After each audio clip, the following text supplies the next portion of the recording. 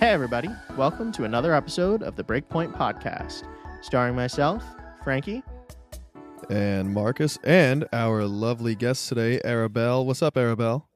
Hey guys, thanks for having me on. So Arabelle is a teammate of mine from my mixed doubles USTA team. So as I was mentioning in a few previous episodes, that it is nice that on these USTA teams you get to meet some cool people who are interested in tennis, and sure enough, Arabelle, here we go, is joining the pod. So a little preview of some of the other characters of Frankie's USTA teams that will be joining the podcast pretty soon, inclusive of most likely a future podcast entrant, which will be Shelby, who is going to be No quite. way. Yeah, Shelby wants to be on, and Shelby's going to be quite the character, to say the least. I'm all for it.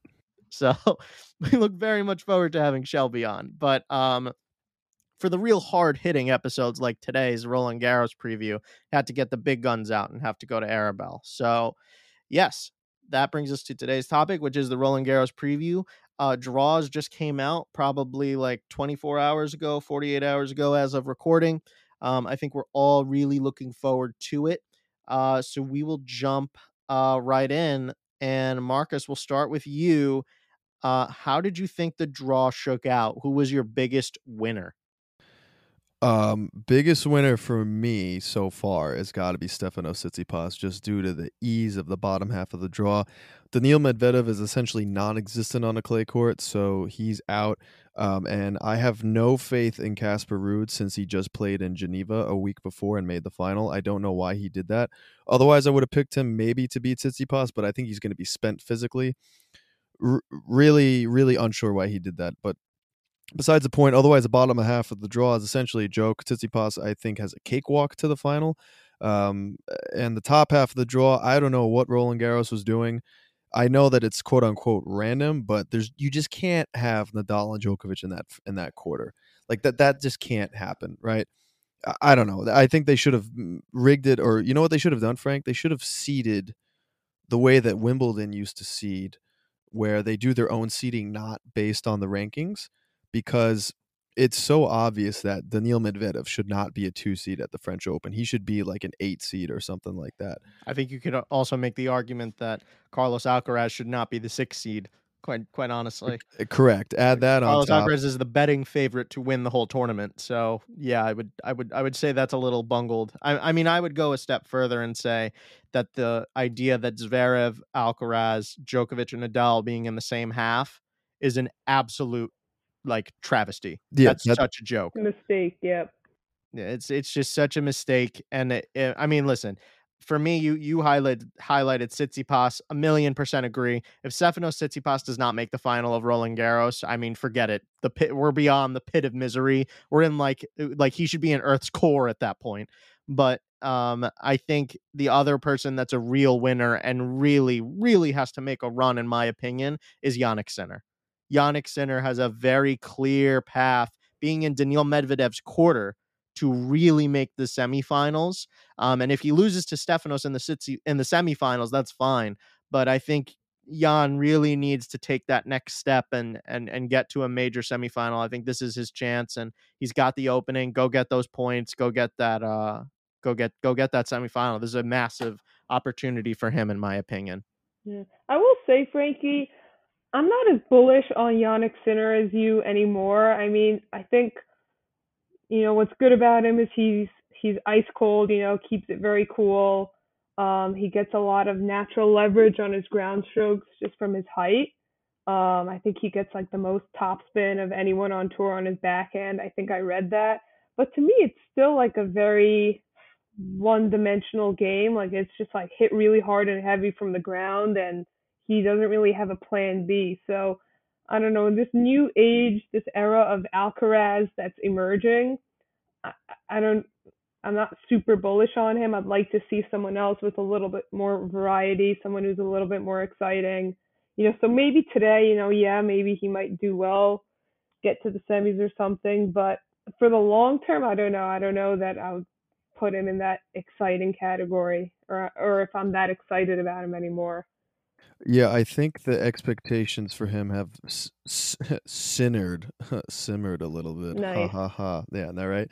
Um, and I think with kind of with the right intention, because he's not performing at the level that we would all like him to. And Frank and I talked about this last podcast about what he needs to do in order to get to where we all think he should be, and that's definitely beef up physically. Now, that's obviously not going to happen within a week of Roland Garros, obviously, but that's something that we're going to look out for the next year or two in the next off season. I'm also intrigued by, and now that you mentioned where I'm looking at the center quarter, first of all, can we talk about how Tommy Paul is the 30 seed and playing Christian Garin? Because I thought Christian Garin was going to be the 30 seed and Tommy Paul was playing him. But shout out to Tommy Paul having a really nice season. Um, if Sinner loses to Rublev, Frank and Arabelle, I want to hear your thoughts too. Do you consider that kind of like an upset? Like he should beat Rublev, or would you be like, okay, that checks out? I think on clay, Yannick should be beating Rublev at this point, in my opinion.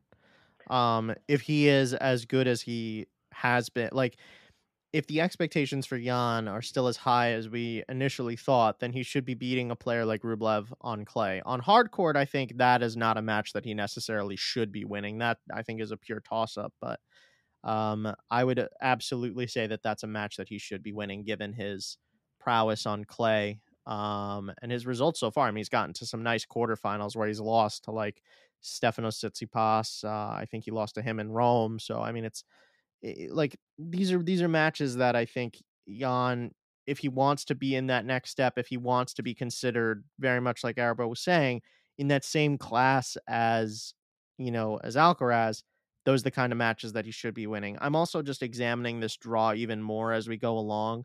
I mean, that top half of the draw is absolutely stacked. I mean, Diego Schwartzman's in that draw. I mean, Novak's run to the final is potentially brutal. I mean, he could potentially have to go through Diego in the round of 16, Nadal in the quarters, Alcaraz in the semis, and then Tsitsipas in the finals. I mean, say what you want about Tsitsipas. That's fine. I mean, say what you want. It's me say what I want. I rag on him more than anyone. But if Novak wins this tournament, and that's the path he has to go through.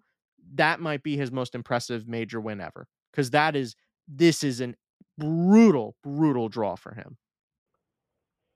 Yeah. One thing, so I'll respond to the Rublev versus Sinner. I think Rublev's biggest weakness is his lack of a backhand. I think if you want to be an elite player today, you have to be able to hit winners off of both wings, forehand and backhand. And I think even some of the best players arguably have better backhands than forehands, or Novak or Zverev. So I think that's just a weakness that Sinner very easily can expose. He hits that heavy backhand, lots of spin, lots of pace.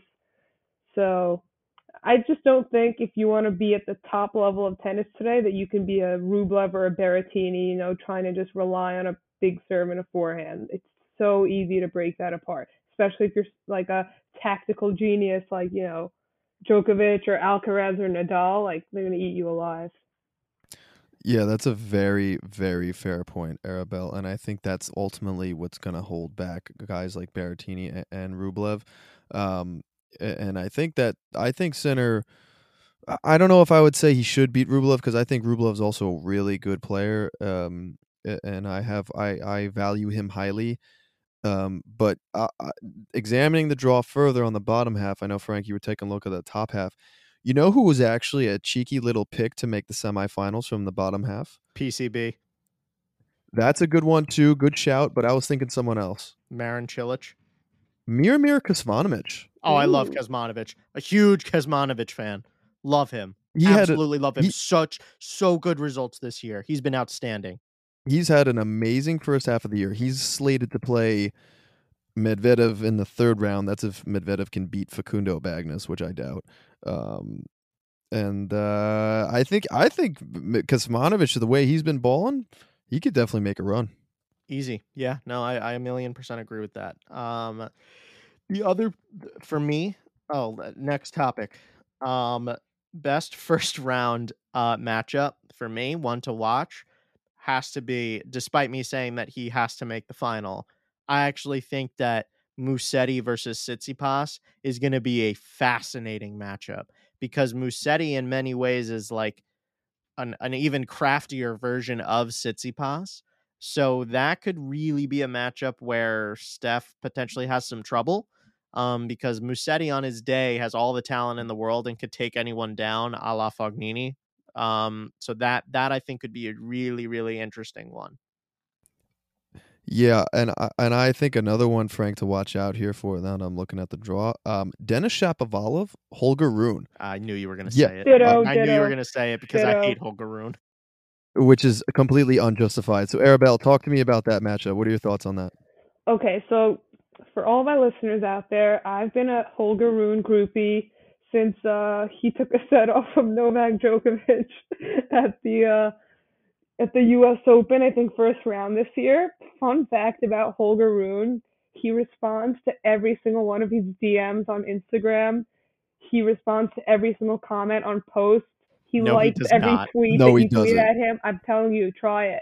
So I'm Okay, just Okay, like, you got break it. No, Breakpoint Arabelle, you got to podcast. send us screenshots. We're putting that on the pod. No problem. Hold on, Breakpoint podcast is going to send him a DM now. Oh, well, no, he's not going to come on now because he knows that I'm a member of the hate club. I'm not asking him to come on. I just want to see if he responds. But Frankie, I'm curious why you hate Holger Rune. So my take on Holger Rune, why I like him and why I think he might have some issues. I like him because he seems like he's like obsessed with playing tennis. He's smiling all the time when he's training, when he's playing. Like he has this like really cute like drive to be number one. He keeps saying he wants to be number one. And I think that like childish energy and love for tennis can take him really far. But I think reason things that might hinder him, probably number one thing is like lack of maturity. Because I was watching the match of him in the semis at Lyon, and the commentators kept saying like he's acting like a junior, like he's getting mad for no reason after every point, like smashing his racket, like looking at his mom in frustration. So I think like he's literally the same exact age as Alcaraz, for example, but the maturity is not there. Yeah. So, I mean, you've just answered the question as to why I am a member of the Holger Rune Hate Club. And it is because I think that in comparison to Alcaraz and Sinner, his maturity is just wildly not there yet. I think of him as like a TikTok tennis player, I think is the phrase that I always That's say to amazing. Marcus. He's horrible. Frank's horrible. Yeah, I know I am. In fairness, I have slowly been coming around on Holger Rune because I think this year he actually has had some very nice results, made some good runs, and like finally looks like he's sort of turning a corner. But I think he suffers from the same thing that every other person who's coached by I'm gonna say coached in quotation marks by Patrick Mouratoglou suffers from, which is that they're not actually coached and it's just a glorified like yes man to their overbearing parents. And I just like I don't know. I think he's fine. I think he's good. He's gotten good results. I agree that that is a matchup that like he definitely has a very fair chance at winning. I would pick Shapovalov because I think Shapovalov is a good player, but 100% that's an upset watch match. I think the other one that could be fairly interesting is I mean it's not necessarily an upset, it's just like two I think very evenly matched players is Ugo Humbert versus Emil Rusevori. In that top half of the draw, in that bottom half of the draw again, I think that's super interesting. And again, right next to them, Casper Ruud versus Joe Willie Songa. I would not count out Joe Willie Songa, just saying. I mean, I know he's gotten whipped the last few times out, but you know, final match of his career potentially, home crowd. Casper Ruud, you know, decided to play in Lyon and or Geneva this week. So he's gonna be like, I don't really know why he decided to do that, but he did it. So he's not necessarily going to be fully rested, and so we'll see what happens. But I think that's one to watch out for. Yeah, I don't know about that, Frank, but I think that we definitely gotta watch out for Dominic Thiem. I think he's gonna be on suicide alert. He's playing against Hugo Oh my Delene. god. I mean, come on, let's be real. The guy hasn't won a match since his comeback, right?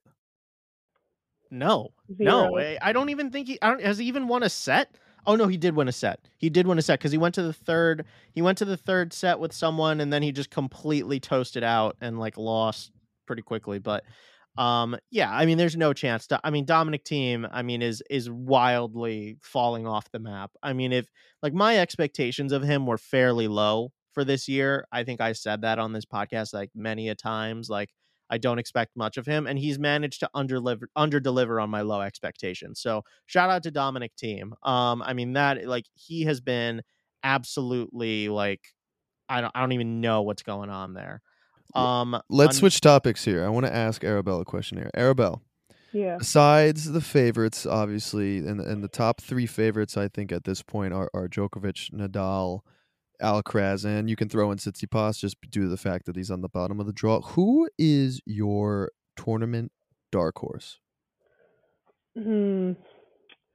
It's hard to say. I mean, I was really excited for Holger Rune to get some legs here, just because like I really like his energy. But tournament dark horse, I don't know. I don't really know if I see anyone coming out of left field here.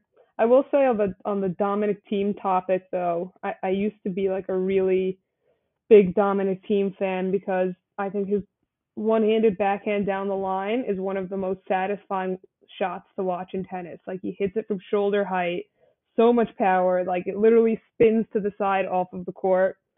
And so I became a fan of his after he won the U.S. Open. And then it was like weird what kind of happened to him. I think first he had this like mental downfall, um, coming off the high of winning, and then he broke his wrist. And I think this wrist thing might be the end of his career because it seems like he's just like lost confidence in hitting his forehand. And I think one of the commentators said something like, if Dominic Thiem like doesn't have power, then he's like nothing. Like there's Very true. nothing else to his game. So I don't know. I'm kind of sad because like I feel like we're missing out if we don't get to see Dominic Thiem rip backhands down the line. But I think without getting the forehand back, like there's no hope. yeah, I am 100% with you on that opinion, Arabella. I think Dominic Thiem without his power is really pretty ineffective. To answer the question of who is a dark horse, quite honestly, I'm kind of with Arabelle. I don't really think there's gonna be a dark horse. However, players that I would highlight who could make a run, um, I mean Yannick and PCB, I think and Kuzmanovic, I think from the bottom half, easy could reach a semifinal of a major for the first time. Would definitely be on the lookout for those guys. I'll give a shout out to Tommy Paul too. He's done great, so he deserves a shout out. However, from the top half, which I think is far more interesting and competitive, I think the player who could really come out of nowhere and shock some people has the potential to beat one of those top guys if he just has a crazy day. Alejandro Davidovich Fokina, who I think is a spectacular player, especially on clay, never afraid to like go toe to toe with any of these top guys. I would want nothing to do with playing him. He's got like a relatively straightforward draw to the third round, I believe it is, until he runs into Sasha Zverev. And I think Zverev is somebody that ADF could 100% beat Upset alert, on his calling day. it right now. He's beaten Zverev. Zverev, no way. You just hate Zverev. Your hatred of Zverev runs deeper than my hatred of Tsitsipas. It's really incredible. I mean, come on. Like let's I think that's legitimately a match that Fokina can actually snatch from Zverev. I believe that can absolutely happen. I mean, could it happen? Sure. I think to say that it will happen is strong on a clay court. I'm putting my Zverev has had a decent clay season. If you told me You if, can't take that away from him. I'm not taking away from him, but Fokina has also had a great clay season, and that's his best surface. Yeah, what did the ADF got to the finals of Monte Carlo, right? And then he got whipped by Tsitsipas, but I mean that's fine. I mean most players get whipped by Tsitsipas on clay, so it is what it is. Oh, you know who I want to discuss? I want to hear what everyone thinks of how my boy Taylor Fritz is going to do this tournament. because Taylor Fritz realistically is pretty clear through to the round of 16, and then in the round of 16 he would potentially come up against Alcaraz. But where do we think that Taylor Fritz is going to end up? I would say, well, Fritz, I don't think has really been an item much during this clay season. I don't think we've seen him make a run anywhere. But generally speaking about Taylor Fritz, I think you might have touched on this in a previous episode. I think what sets him apart from other American players is that he's not just like big forehand, big serve, 1-2 punch. He actually is one of these players who might actually like his backhand more than his forehand. And I stick to my thesis that I think you have to have a strong backhand to be an elite player. So I'll guess for that reason, I like his chances versus maybe any other American.